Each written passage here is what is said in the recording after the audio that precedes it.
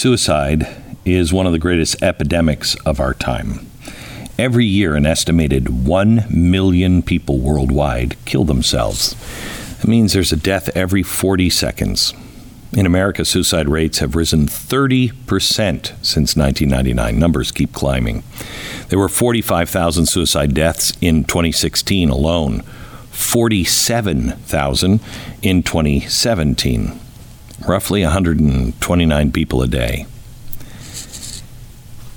This podcast is special for many reasons. For starters, today's guests are anonymous. You've never heard of them. They don't run a government agency or fill comedy clubs. They're private people. They don't have a new book out or a political platform.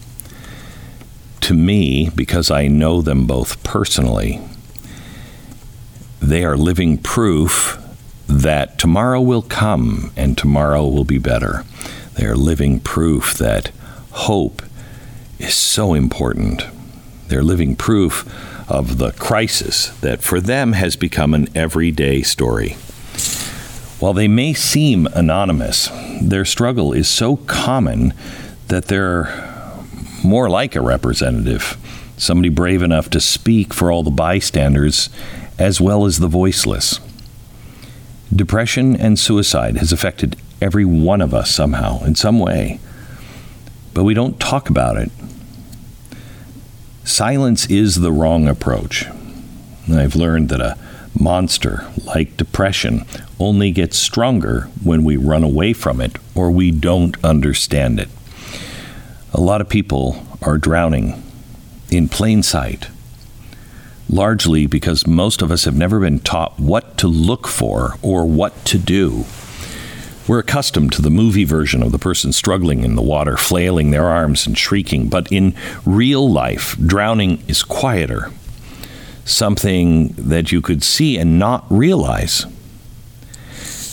Today's guests are here to teach you what to look for and how to save someone's life who might be caught in the undertow. And perhaps that person is you. Please welcome Aaron and Teana Elmer. We have canceled all of the commercials in today's podcast, except for one. What we're talking about is so deep and spiritual that there's only one client that I do that I think would even fit, and that is the ministry of preborn. There's so much darkness in the world. Nothing seems to have meaning, and that includes life now. Abortion takes nearly 1 million babies a year just in America. So the preborn network clinics step into the darkness and they shine a light into the mother's womb by introducing the precious life growing inside of her to the mom through an ultrasound. Once she hears the heartbeat, the maternal instincts kicked in. Majority of the time, she'll choose life. That's God's plan. Since Dan Steiner, the president of Preborn, founded his life-saving ministry 16 years ago, over 200,000 babies have been saved. For $140, you can introduce a mom to her baby on ultrasound and rescue 5 babies. When you do, you're going to receive 5 stories and 5 ultrasound pictures of the babies saved. Our goal this year is to rescue, I think it's about 80,000 babies' lives, and we can only do it with your help. So join us. Just dial pound 250, say the keyword baby. That's pound 250, keyword baby. Or you can go online, visit preborn.com/Glenn. Preborn.com/Glenn.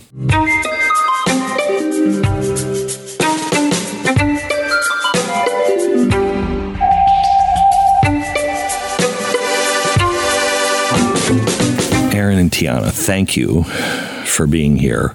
We have been friends for how long? 7 years, yeah. Something like that. And I have watched you two, and you are truly, both of you are truly amazing as individuals. I don't know how it works as a couple, but as a couple, you seem to be so well suited for each other. But the strength that you guys ooze and the courage that you give people has been so inspiring that I wanted to have you guys on, because if anybody knows depression, it's you guys. It is you. And, you know, sometimes you are hopeful and you're there, and other times you are struggling like Job. And I don't think that's an overstatement. Do you? Yeah. No, it's not. So let's start with depression. Maybe you should define what depression is, and then you can describe what you feel. But what are we talking about when we talk about depression? So when we talk about depression, there's, certain symptoms that you have to be experiencing for a certain period of time. As a clinician, there's the DSM-5 that we go to diagnose depression and other mental health illnesses. So some of the symptoms that occur are like isolation, just an inability to enjoy things that you normally would enjoy, trouble with sleeping too much, not sleeping enough, and so forth. And oftentimes these are unremitting symptoms that go on for at least 2 weeks. So then there is, and people who have never had clinical depression, they don't know how to separate. They think, oh, well, just pull yourself up by the bootstraps, man. Yeah. Just get out of bed. That's what you have to do. And they have no idea. It is a completely different world. Yeah. I can speak to that a little bit because I tell some people that growing up, I was a really high achiever. I graduated at 17 from high school and went to college and did really well, like spread my wings and was happy to be on my own. And about a year later, I started having symptoms for the first time. And the contrast between just having all this capacity and this ability to just kind of manage life on my terms, get up early, do what I needed to do. There's a story I tell people sometimes. I remember the first 3 years of my issues, I spent about 18 hours in bed every day.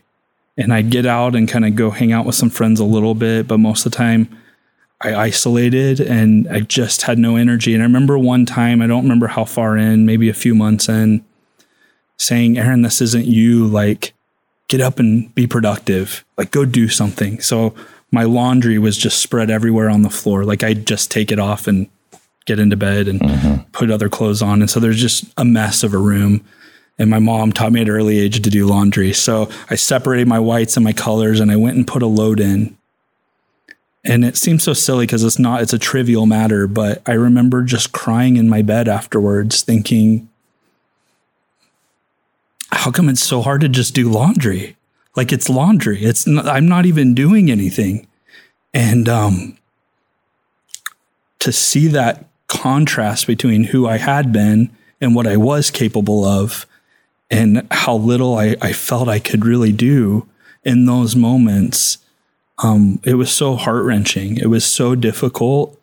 And you find yourself kind of getting into negative self-talk and beating yourself up. Mm-hmm. And if I can it just snowballs. Yeah. And you reaffirm that and you go in this process. And part of the reason I try to talk to people and be open about it is because I want people to see them for the way I see them and to see the resilience it takes to manage a mental illness and to manage deep depression and to keep finding ways and reasons to keep going. So how long did it take you before, because I've been suicidal when I was younger, and it is a different world. I mean, it seems sane to you at the time. Insanity seems sane. And while you're in it, you're searching for the problem. You know, maybe it's this, maybe it's that. And as you exhaust all of those, you then arrive at it's me, which is horrible. Explain the difference between a parent dying and being depressed and the way you experience depression. Do they at all fit hand in hand with I don't have the quote. I wish I had it on me, but I was recently reading C.S. Lewis's, I forget the name of the title, on grief, about losing his wife, and some of those feelings of being abandoned by God. And here's C.S. Lewis, who wrote Mere Christianity, had some great insights on things, and he was in a place of desperation. And so I think there are commonalities in that process. I tell people it's often like, at least with everyone's different, but it's like being paralyzed and having to relearn how to live. And you get caught up in those past expectations and who you were and what you could be. And I was getting my hair cut the other day, and I sat with this girl, and I told her I was doing this, and she just opened her heart to me. And I told her why I was doing it, and she just started pouring her heart out. I won't get into details, but she said, "Oh, I'm behind. I'm not," started all that negative self-talk. And I just stopped her and said, "You're right where you need to be." The battle to get up and to keep fighting and finding hope and strength, it doesn't happen overnight. I tell people, people like me have a mindset of like, I want to plant my flag. I want to climb Everest and plant my flag. I'm going to beat this illness. I'm going to show that I can do every resource, every aspect of it, and manage it. And I just in my life have not found that's how it works. I find it's a little bit like Groundhog's Day, the Bill Murray, where you're just over, and sometimes that's almost its own trauma. And so just trying to help people realize that the simple decisions they make day to day, they create progress in time. And sometimes if you look at it too close, you won't see the progress. I measure my life in 3-year segments, because if I look too close, sometimes I just feel defeated. But as I've lived long enough to see progress, I look at it and I'm like, I can't believe you've done what you've done. Let's talk about the first time you guys met. It was your second suicide attempt? No, your first suicide attempt, right? After. So, after so I had just a little bit.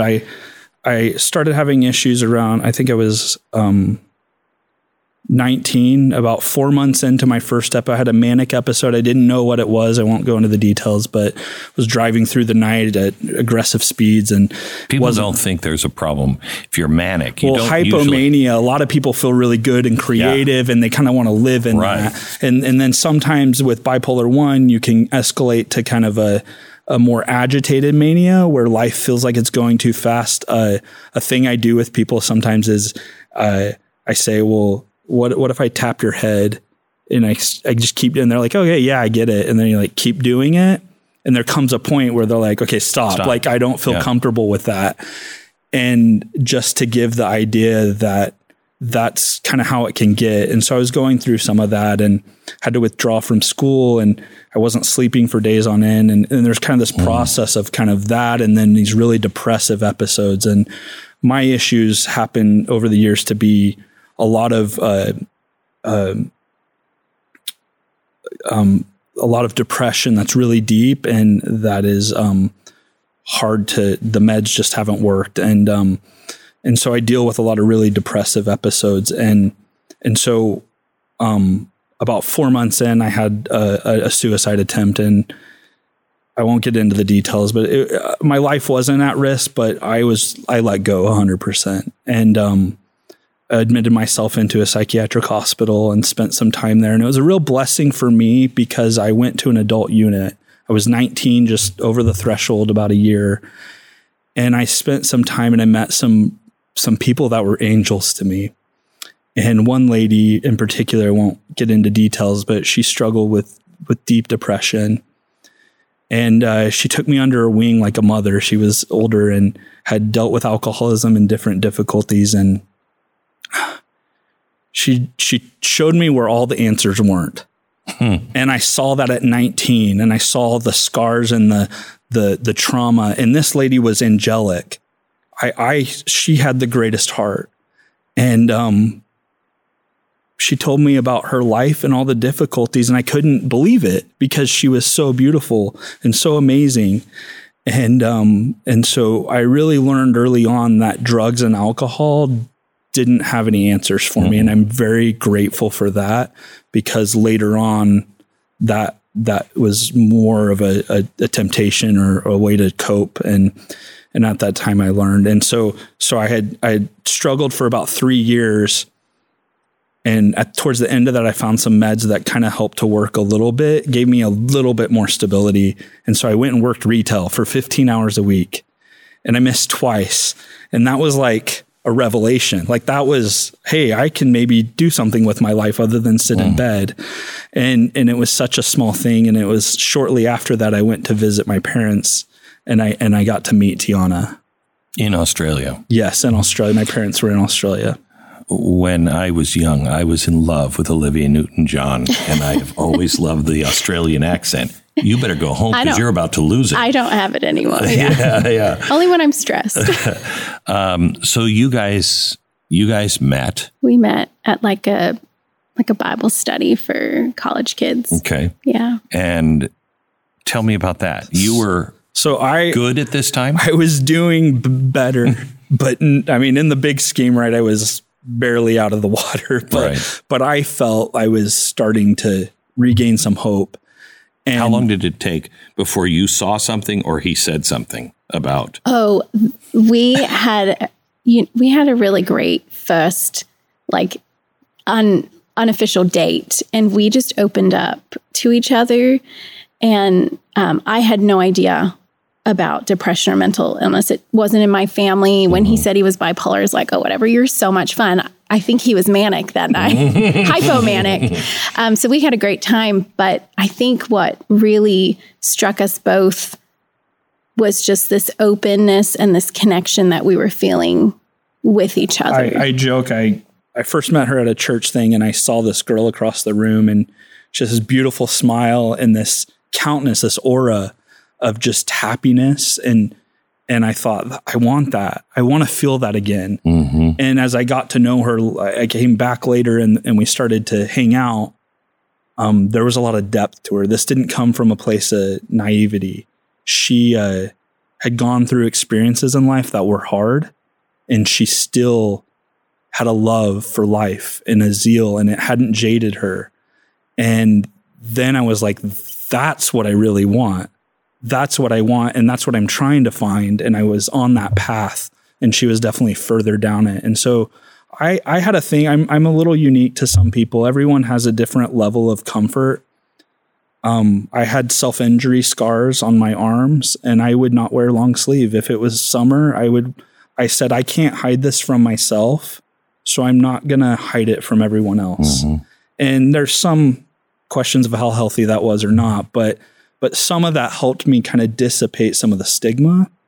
And I found 80% of what people shared with me when I talked to them and they asked me questions was positive. It was connecting. And there's 5% that would say something dumb, and it was more a reflection of their experience in life and where they were at. So 2 things that come to mind. First, let me talk a little bit more about your relationship, because I was an alcoholic, and I was probably 3 years in recovery, and I was really white knuckling it really badly. And I had been praying, help. And when I met Tanya, I think I felt the same way you felt here. And because she was just beaming from the inside. And I remember when I knew I had to marry her, we were standing in my kitchen and she was facing this way, and I went behind her and I was just holding her like this. And I could feel the goodness, almost like a black hole, just being sucked out of her and put into me. And I said, I felt bad. And I said, I want you to know I'm stealing light from you. And without hesitation, she said, "You can't steal that which is being given." And I thought, I have got to marry this woman. Did you at any time feel like you don't know what you're dealing with? I'm stealing light from you. I'm using you for light. This is where it gets a little serious. We were married a year. We hardly ever fought. We didn't have a lot of those first year. Like, we both came in with, we didn't have fixed ideas of what it needed to be. It was kind of, let's work together and make it work. And so for some people in marriage, there's all these first year problems. We got along great. We lived in Australia while she waited for her visa. And towards the end of that, I wasn't doing well. I was so fixated on moving forward in life and getting college education. And there came a point where I started to realize when I was dating her, kind of what you're saying, I kind of forgot that I was mentally depressed and being around her. When we got married, I realized all of a sudden, selfishly, I had not thought about the impact of my issues on her. And it was really hard for me. The most beautiful, loving person I'd ever met had to deal with self-injury issues from me, had to deal with my mood set. It was no longer just how I felt. I had to incorporate how someone else was affected. And it was a maturing process, but it was really hard. And we went back to the States and went back to school. And the pressure of everything and being married, I attempted suicide a second time because I thought, she can move on. I can't. This is my burden to carry.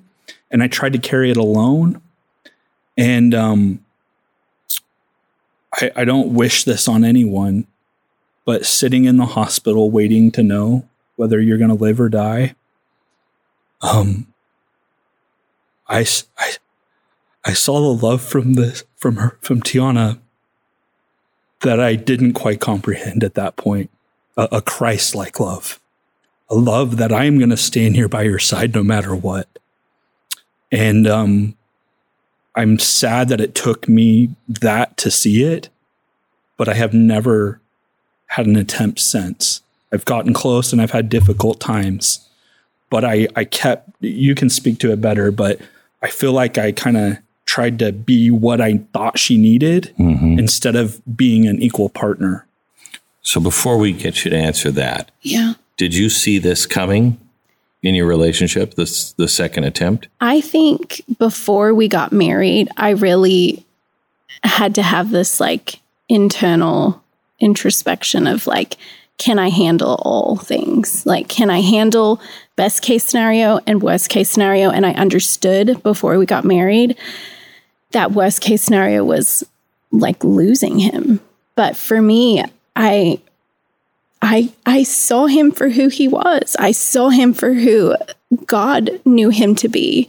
And when we connected first night and all the other times that we went on all these dates, I saw his heart and his like love for people and God and he was a good person. And I could see him like trying through the struggle. And I adored that. I thought he was my hero. I was like, wow, I can't imagine what it must feel like to not have your mind be yours. A centering, like safe place. I have that. I've, like he said, I've gone through hard things, but I could always come back to my mind and know that it was a safe place that And your mind. Most people don't understand if you haven't gone through something like this. Your mind knows you better than, it's like AI. It knows you better than you know. Yeah. And so it can trick you. Yeah, it just goes around. And a good friend of mine with alcoholism said, when you least expect it, because it will seem completely rational to you to take that drink. Yeah. And when that happened to me, I was like, oh my gosh, your mind just can blind you. So did you see it coming, though? Did you see the ramp up, or was that a surprise when he attempted? I think we were both busy. We were both going to school. And I don't know. I didn't see it coming at all. Can I ask you something that I have to believe most people have asked you, and if I were you, it would piss me off a little bit because of what you just said about your husband. But before you got married, you're not stupid. So you did examine. But I imagine people come up and say, why did you marry him in the first place? Yeah, I did. I had that a lot. Oh, not a lot, but a little bit. Your dad told me that he even went to you and said, you don't understand. I don't want to throw my parents under the bus, but they did have a talk with Teana and kind of said, are you sure? Do you understand what you're getting into? I will say 100%. My methodology when I got to the seriousness of wanting to marry someone was everything has to be in the open. Yeah. I can't hide anything going in and it's not fair, not right. Yeah. So I think I try to be as transparent as possible, but you can't know everything. Well, your father told me the other day that he tried to warn you. Yeah. And he said, when you said, I've prayed about it, I know. Yeah. He said, who am I to argue with God? Yeah. I mean, that's really what happened. I prayed about it and I asked the Lord, I understand this is worst case scenario. Am I going to be okay? And I got my answer. And so I was like, okay, we're going to do this. And like, whatever happens, it's going to work out and I'm going to be okay. I've gone through hard things. We all have a story. We all have difficulty and we all suffer. And so I was, I guess, ready to take the good, which I knew was so good with, through sickness and health. How did you react when you found out? Because both of you guys at times, and I know you're not, but at times you both seem superhuman to me, because Tanya and I go through stuff all the time. And there are moments that you're like, okay, all right. And there have to be those moments. Yes, plenty. But my gosh, you're taking on things that most people don't. They don't have to live like you, and they would choose not to live like you. Yeah. What was your first reaction when you found out that he tried to kill himself? So I'm a really heavy sleeper, and I had inspiration that was like, get up. And so I got up, and it was like I didn't hear God's voice, but it was like I got all this information. I don't know if you've ever had that feeling. And I just knew he attempted suicide. Like he'd taken something, and I just got up and I said, Aaron, what did you do? And he was like, nothing. And it was like, I don't know, 3 a.m. It was early morning hours. And he just looked at me and I was like, let's go. We're going to the hospital. And so I was really in like that go mode of just like, we're having a crisis. And so I don't even remember feeling much of anything except I've got to take this man that I love like to the hospital because I know he's taken a lot of pills. And in your mind, you were doing her a favor. Yeah.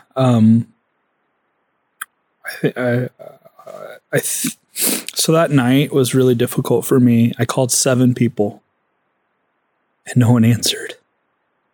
And it reinforced this validation of my thinking. The person I needed to talk to was in the bedroom next to me. And that's something I want to stress to people in crisis. That there is always someone, there's hotlines, if nothing else. But at that time, I only saw her as someone to live up to. And I misread it.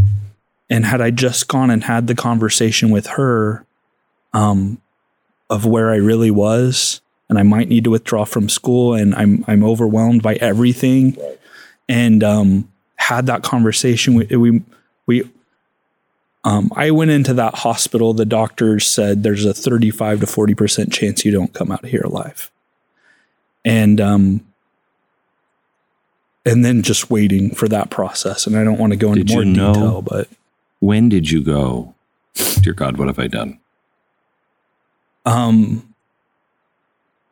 I had a weird experience because there was, I want to be careful how I talk to details, but I could have done something else in the process, and it was right there to do it. And one of the first questions they asked when we got there was, did you do this as well as what you did? And I said no. And I knew right then that was the difference. And I didn't know 100% out, like there was a chance I'd had kidney damage and dialysis, and there was still a lot to know. So was that whether you thought it or not at the time, was that almost a cry for help of, I'm not going that far. I want some chance to live? No. He didn't understand the interaction. No. In the moment, I didn't know. Honestly, I just had so much in my body. I didn't know if I could take any more in. And I love Dr. Pepper, and I took it with Dr. Pepper, and it probably wasn't a good mix because of all the carbonation. So that was a blessing. This podcast brought to you by Dr. Pepper, reluctantly. So I think there was a lot learned in that. And it was a turning point for our marriage because like up until that point, it was early on. It was like the first year and a half. Yeah. He always shut me out. Like, I just need to be alone. Just go away. Like, I'm fine. I just need to be alone. And so as somebody who's like the caregiver, the loved one of someone suffering, it was like, I already felt so hopeless. I already didn't know what to do. And then it was just like, pushing me away. And I think after that experience, he realized that how important it was to let me in and your partners. Yeah. And for me, that was huge in that connection and trust. And even if I didn't know what to say, I could just tell him I loved him and just sit with him for hours at night. And just, he didn't have to do this all alone. It was healing. So is this, because you've talked about a paradigm shift, is this where the paradigm shift happened? Or was that at the beginning? Your first experience? Different. There was definitely a paradigm shift. I've actually talked in a church that kind of before that time. I guess I'll just share it with you. There's a scripture. So my second son's name is Jairus. Yeah, we call him Jai, but his name's Jairus. One of my favorite. I don't know if you've watched The Chosen, but they did a great version of it. And there's a line in there when they arrive. He gets Jesus. He realizes Jesus is the only one who can save her. They get there and they say, and the master of the synagogue, I can't remember who it is, but he says, trouble not the master. He's got Jesus with him. He's like, hey, you've arrived too late. Maybe he can heal people. We've heard all the miracles he's done. I'm paraphrasing, so pardon me, but you're too late. Trouble not the master. And I think even the apostles in that point, they hadn't seen him raise someone from the dead. So they're probably like, dang it, we should have been here earlier. We did the best we could. Right.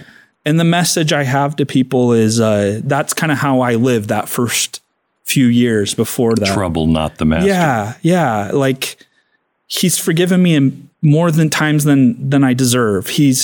I'm not good enough. I'm defective. What can I measure up to? How can I be of worth to God? And I had a lot of that thinking in my head.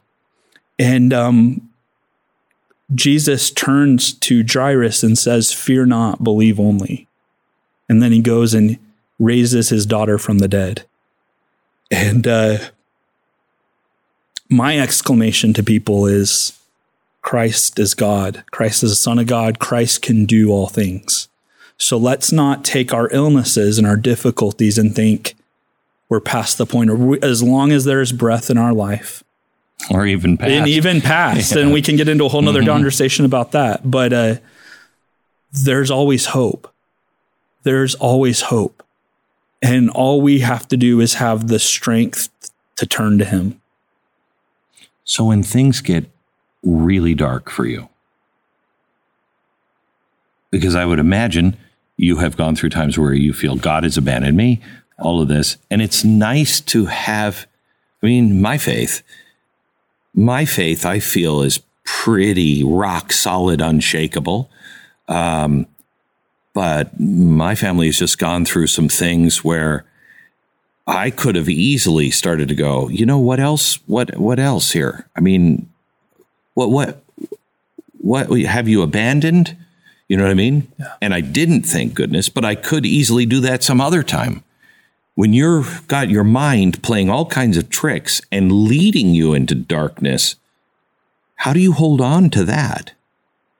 So there's a lot of methodology to that. I think there's two sides of it. For me, there's one of the things we talk a lot about. One thing that changed about, I remember driving home from college. It took me 9 years to graduate from college after having a scholarship and all these things beforehand. It had to go slow and steady. And I remember driving home and just crying as I drove home from night school, thinking, will I ever have a day I don't feel suicidal? And I didn't want to die. I had I'm a pretty optimistic person, but the ideation with stress and all these things just wouldn't go away. And I just remember thinking, will I ever? I'll tell you now, that was 8 years ago. I don't feel that anymore. And one thing that has really helped me, there's some medical interventions that really helped, but one thing that really helped was seeing the illness as an illness.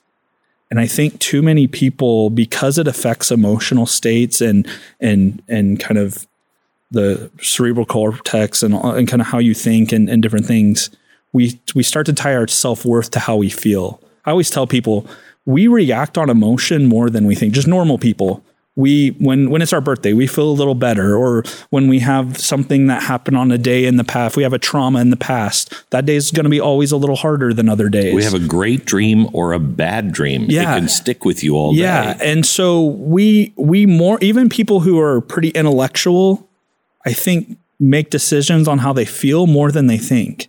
And so one thing I've had to learn is to kind of separate my decisions from how I feel. And it's hard because it's pressing on you. So I joke with people, like, it's like giving the lion inside you a ball of yarn to play with. And you're not repressing it, you're not caging it, but you're kind of giving it place in you without living in it. Yeah. And one thing I've learned in years of depression that I never learned this from a book or therapy, but it kind of speaks generally is if we can learn to separate, so when you feel depressed, usually you want to either escape it or you want to validate it. And so what I find a lot of young people do early on is they want to validate. Okay. They feel terrible and they want to reinforce by watching movies that are kind of disturbing, by listening to music that reinforces that state, because it then gives play. It's like, okay, this is part of me. So this is, a very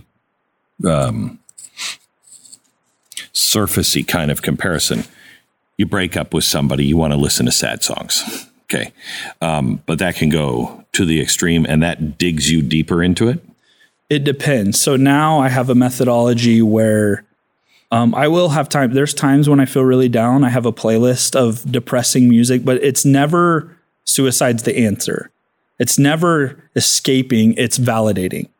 It's saying this is part of what I deal with and I need some validation in this place. So I'll go get in the bath with the lights off and kind of listen to it for a period. And then I'm done. And then I move back to interacting with my kids and connecting with them. So what was the other one? One is validating. You said they go two ways. Escape.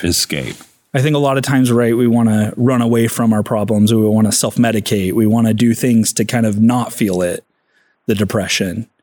And I think especially if you don't understand it, because that's why I'm an alcoholic. I thought it was my marriage. I thought it was me. I thought, you just keep going through stuff. That's why it's important, I think, when you said about the woman who you talked to at first, she showed you where you wouldn't find it. Yeah. You wouldn't find the answers. That's hard, especially if you don't know anyone who's ever had real depression. Yeah. So, what have you found that helps? We're sitting in a nation now that, suicide is off the charts.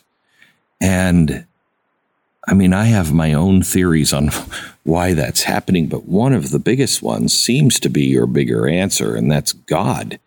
There doesn't seem to be a universal understanding of we're here for a reason, and our life, all of our lives, no matter what, has a purpose, has a reason. We have a reason to be.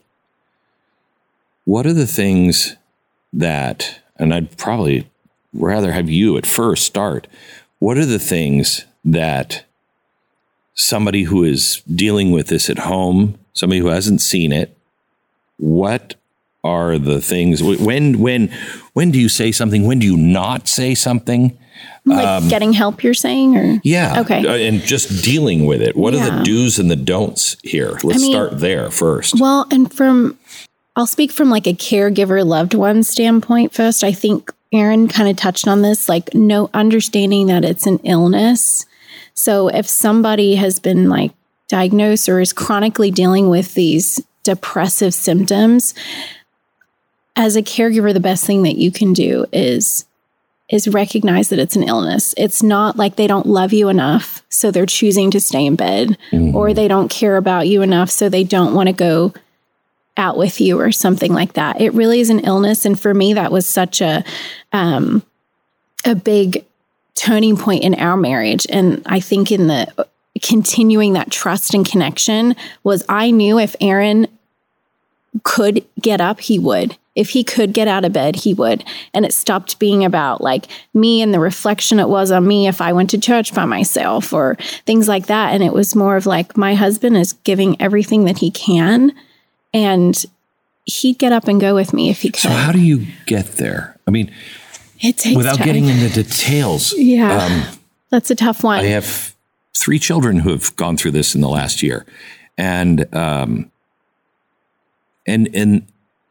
part of it, especially with teenagers, this society is so upside down, so screwed up, and pouring just poison into them. Yeah. And nobody expects anything from anybody. And you're comparing yourself online all the time. Yeah. I said this to the counselor. How do I know what's real? I know what depression is. I know what suicide is. My mother committed suicide. I get it. But how do you know when it's real and when it's environmental? Yeah, it's a tricky dance that I do.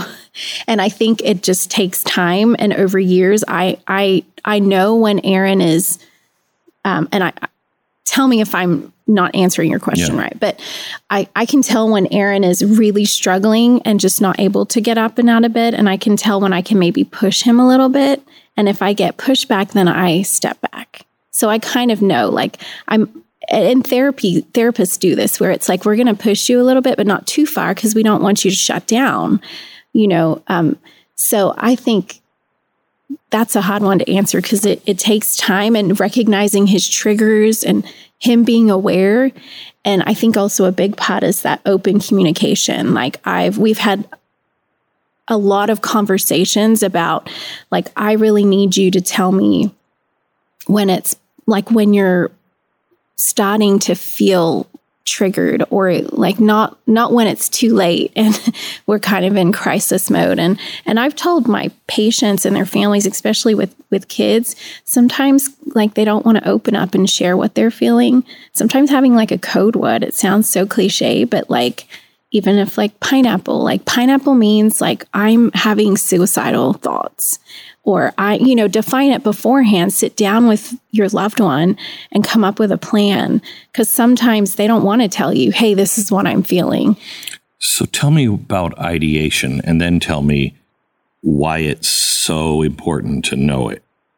Tell me about ideation. Yeah, the best analogy I think of is, it's a different application, but I remember being a Boy Scout when I was young and getting a life-saving merit badge, and they tell you when someone's drowning to come up from behind them because they'll try to drown you. And you think in that crisis of panic, how getting a breath is all that matters for that person drowning. I think sometimes suicidal ideation is similar. Your body, your brain, for different reasons, sometimes trigger, sometimes emotional, but mostly biochemical on some level. Your brain's kind of saying abort, like it can't deal with this level of stress or this level of difficulty. And the only answer is shutting the system down. And so it's almost like you're not consciously thinking about it. It just starts incessantly coming. And it is often with sleep deprivation, stress. And sometimes, like you were saying earlier, it just comes out of the blue. Sometimes you wake up and you're thinking, this is a great day. And then 2 hours later, you're like, I wish I never woke up. Wow. And you have to learn to live with that a little bit. For me, there are relief. I've done 4 years of ketamine IVs, which have done more good for me and changing those pathways than anything, but it still comes. And knowing you don't have to act on it. Creating that foundation where suicide isn't the answer, whether your brain is telling you it is or not, is so important. And then kind of working from there. And do I have I have meds? So when it gets really bad, just recently, a couple weeks ago, I'm trying to find more stability. And so I'm taking some different meds than I've taken before, and I'm not doing ketamine currently. And so I'm trying to find more capacity. And there's always this, like, do I be grateful that I'm depressed but not suicidal but can't function well? Or do I like push for more? And there's always this balance of being grateful for what you have, but also wanting to grow. And so I tried a med combination that sent me through the roof. Like, I was agitated mania. So like that kind of feeling. And all of a sudden I'm thinking, oh, I'm back where I was and I don't like this. And so I went and binge ate, and I spent like $70 on food, buying like a bunch of different food, and ate and tried to soothe myself. And then I came home and was like, hey, this isn't gonna, what we don't want to do is go self-harm or go attempt. So what do? So I came home, I used kind of code words. I told Teana, this is where I'm at. I need to go take some meds that I have learned over time will sedate me. And they're sublingual, so they'll work within 20 to 30 minutes, but I'll be out for 18 hours. And that's a big ask of her, right? And she didn't see it coming, and I didn't see it coming. And all of a sudden we're like, hey, guess what? You need to clear your table for the next 2 days and do everything. And luckily I found that works and it can be helpful, but every time is different. And then there's other times where you try to distract, you try to just get sleep and get to bed eventually. But there's times where I have my kids and I can't take meds and I'm ideating. And so I'll call a neighbor and say, can you take my little ones for an hour because I can't deal with the emotional stimulus, and just have a little bit of a reprieve. And you just find different tools. But the most important thing is realizing that this is kind of a symptom, and it's not the truth. And that you still, I try to tell people all the time, there's always a balance between understanding the validity of the illness, that it is a real illness and disorder that you can't control. But there's always some circle of influence that you can control. And sometimes it's as simple as sleeping, medicating, and exercise if you can even do that, and just staying alive through the day. Like, that's as far as it gets. In other days it is more than that, but just helping people understand, focus on what you can influence to get through the day, and hope tomorrow's better. Very AA in a way. Yeah. It's just one day at a time. Yeah, it one really day is one day at a time. So talk to me about ideation, because he was expressing it from his point of view. Let me talk to you about when you say, I'm depressed or I have something, the first question is, have you planned a way to do it? Yeah. Why is that so important? Well, so he was talking about like the drowning, your mind is telling you to abort. When you think of like our natural human instinct is to survive, is to be alive. So you're overcoming that natural like defense mechanism. When you're at that point, like we were saying before, our thoughts are really no longer rational. And we're in this place where our mind is like, our brain is literally trying to kill us. And it feels like we're in this, I often will tell patients, you're like in a tornado. Like, you can't see the rainbow. The storm will end. The tornado will finally pass. But all you see is just debris flying everywhere. And you're right there in the middle of it. No way out. And no way out. And it doesn't, someone posted on Instagram recently, like, suicidal doesn't have a face. It really doesn't. Like, you could be having a great time with your family in the morning and be attempting suicide at night. And so suicidal ideation is really serious because you've overcome that natural defense mechanism of survival. And that takes that's extreme, like, thought. And it's too much I tell my patients, that's too much for one person to bear on their shoulders alone. And so my advice is always to the patient, the person suffering, is you have to reach out.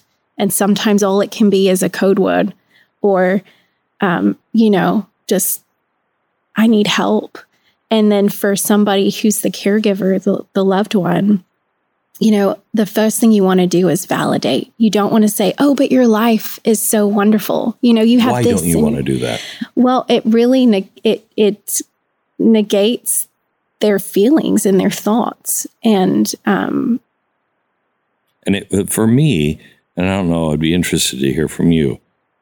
For me, when people said, just pull yourself up, just get going, you've got so much to live for. I remember just feeling, really, you don't think I thought of that? Yeah. Yeah. Can I speak to that a little bit? So I have my oldest son's middle name is Rich, and he's named after a doctor that helped save my life. And I sat in his office after the first suicide attempt, probably a few months later, dejected and, had my hoodie on, all the cliche, like staring at the ground. I was a shell of who I am. And he kept trying to tell me, we can try this med or we can try this med and da-da-da. And he just stopped in the middle of a sentence and he just looked at me and, he gave me, I won't go into details of what he said, but he pretty much said, I see you're trying everything you can. And he gave me permission to suffer and to look at those as options, like to think maybe there isn't an option. And it was so validating because here I was, the same kid that had the straight A's at school before. It was just a different set of circumstances. And you would think that a doctor would say, this is, a layman doctor would say, don't say there may not be an answer here. Yeah. And that's what I needed. I need someone to look at me and say, I see how hard you're trying. And I frankly don't know if I can help you, but I want to. And I was like, okay, let's try something else.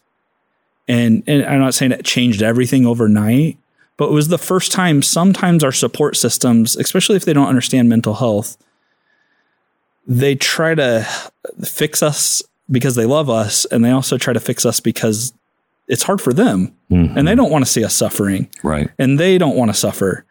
And if you can get outside of that and walk the journey with the person and meet them where they are, and it doesn't have to be the same person. It's not always a parent. It can be different people.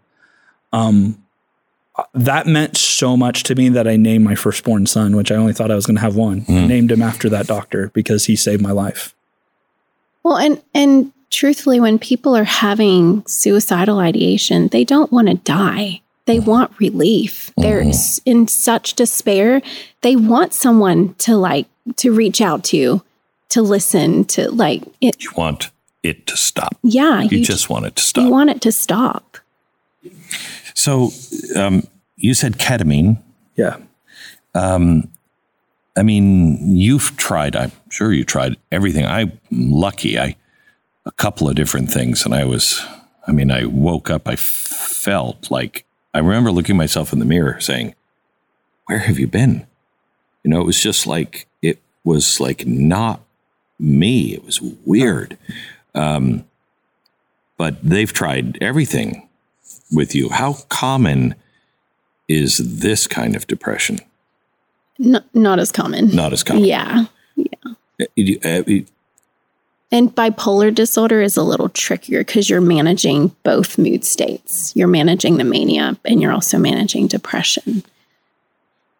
When you feel good, it's got to be hard to go. This danger. I mean, Yeah, I've learned a lot from making some stupid choices when I feel good, but there's always a balance. Sometimes I'm not very productive because when you feel really down for a long time and you feel really good, you're just like, I want to bask in it. I just want to sit in it, and I don't want to really do anything. I just want to enjoy it. And then that must be hard for you in a way, because for a while, until it gets really bad, you have your husband and he's feeling good. Yeah. And he's superhuman when he feels good. Or sometimes I'll be like, yeah, like, here's the list of everything to do. Like, come on, you feel good. Let's get it done. But I do understand when he says that, like, I felt so bad for like 2 weeks. I just want to enjoy connecting with my family. And the two hardest, speaking to bipolar just quickly, the two hardest places are when you go from feeling really good to crashing, because no matter how many times you've done it, that contrast really bites you in the butt. You just cringe and you're just like, why was I so dumb when I was feeling good? Like, why didn't I see this coming? And so in some ways I keep that in the back of my head now. The other is when you get in a mixed state where you feel depressed, but have a lot of energy because you're impulsive. And that's when you're in danger of acting on it. When you're really depressed, you're like, yeah, I feel like dying, but I can't be bothered to get out of bed. I mean, I'm general, that everyone's different, but sometimes you're like, yeah, I can't do it. When you're in a mixed state, it's a very scary place. So anytime you can do anything, whether meds or psychologically or therapeutically, to kind of mitigate the highs and lows, kind of stay in the middle a little more and not act out on the highs and lows, the more stability. What I found in time is what I really crave is stability. What I really crave is connecting with my children and not being in bed all day. And so I will forego some of the euphoria to stay in that place longer. And that, as maturity, as I've grown older. I was going to say, that's maturity. Yeah, that creates a lot of perspective that's really helpful. Medication, EMDR, you have tried. Music, you said music helps you? It's a therapeutic technique. I have a hypomanic playlist. I have a depressing playlist. Is there a playlist that he clicks on and you're like, uh-oh? Yeah, there is actually. Yes, there is. Okay. Yeah. And what else is there for treatment? What else can you do? So therapy, medication, therapy, having those both together they work synergistically. So is it different for therapy because you are like the quintessential chemically depressed guy? You know what I mean? Yeah. Your chemicals are all over the place. But there is also chemical depression that is kicked off because you've got something happening in your life and you spiral out. Right. And that happens to people and they eventually come back out. Right. Yeah. So therapy for you, I would imagine, is much different than the therapy for everyone else. But therapy for you, I would imagine, is more of, okay, here are the mile markers and how to deal with the mile markers and judge yourself and judge reality. Am I wrong? I think there's a lot of therapy that kind of helps across the board with all like mental health issues, and especially like when it comes to like self-worth and some of the trauma that maybe you've experienced. And, therapy is all about kind of retraining those pathways, those connections that we've made when we get triggered by like trauma or whatever trigger we may have. Then our brain kind of goes down, whether it's adaptive, meaning like a positive connection we've made, or like maladaptive, where it's not helpful to us, and it will go there. So in therapy, you're retraining those maladaptive connections, which is what EMDR does. I think by moving your eyes, if I'm not mistaken, when you have a tragedy or something, your brain can't deal with it, so it misfiles it all over, and puts pieces of it in different file cabinets. So when you see something, all of a sudden that file cabinet is opened up, and that fear or that memory or that feeling that you had from that comes out of that file cabinet, and you don't know necessarily why. Yeah. Is that right? Yes. Yeah. Or how to stop it. Yeah. Yeah. Yeah. Yeah.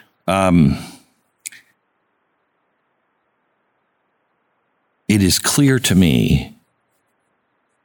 Well, have you speak on it? Would you be here if you didn't have God in your life?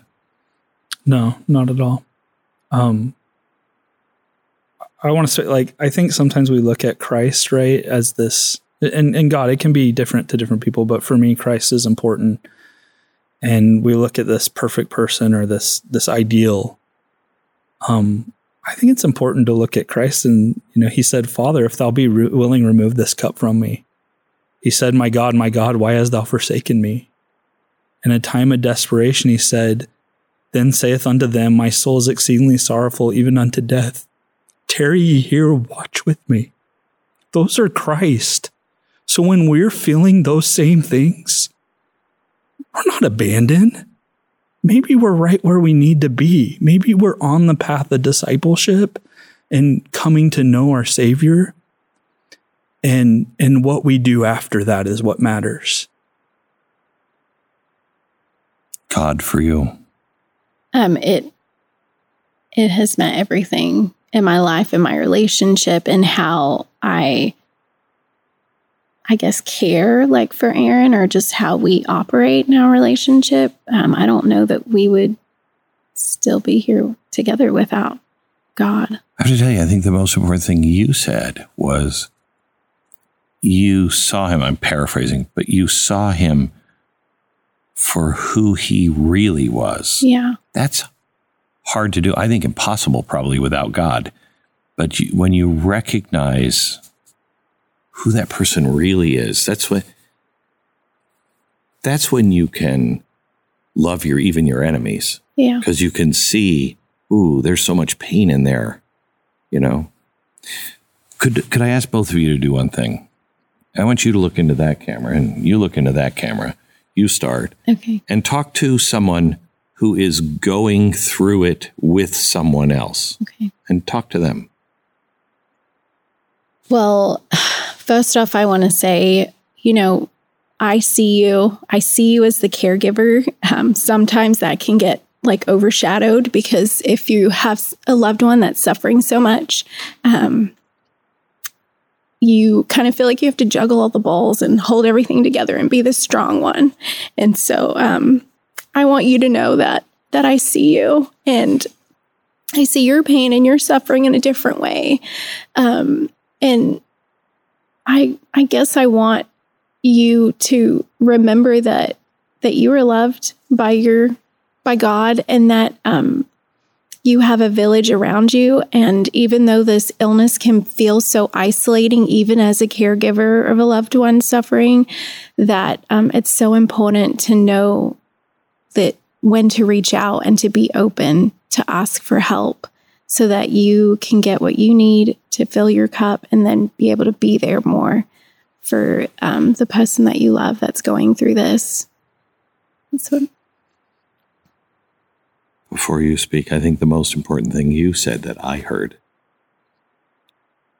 was, once you're open, once you're willing to share, things change. And I know this as an alcoholic. Everybody, when I was growing up, you don't talk about being an alcoholic, and I really didn't care. I had nothing to lose. And I started talking about it and sharing things. And so many people would come up and they would whisper to me, thank you for saying that, because I felt that way, or I did this. And I realized we all are the same. We all are going through something, and it only changes when we talk to each other. So you look into this camera and speak to them. I hope anyone out there suffering knows I've been where you are. And I love you for your resilience. It takes courage to get out of bed. It takes courage to get up and be a part of this world, even when you feel like there's not much for you. I went to that place where I thought there was nothing, and I've now lived 10 years since then or more. I have 3 beautiful children and a wife who loves me, and I have purpose and hope. It's not perfect, but it's worth it. My message to people is, I hope you'll raise your voice, whatever level you can. I know everyone can't shout it from the rooftops. But I hope that the message, sometimes in our society, we see so many people lose their battle to suicide. And there's a place for that. We need to respect and honor those people. But what we really need is the people who are struggling to live, who are choosing to find hope, to stand up and tell people, I'm struggling, but I want to live. I want to find purpose. I want to find reason. Those are the people that will help those of us who are struggling. Those are my heroes. And I hope you'll continue to fight day by day, one step at a time, and be patient with yourself on that journey. And a final message from me. If you don't find yourself in the situation of either of these two, you might, but you know somebody who is going through this. It is worth it. And it may not seem it, but it is so worth it. Please pass this on to somebody else who needs that message. Good night.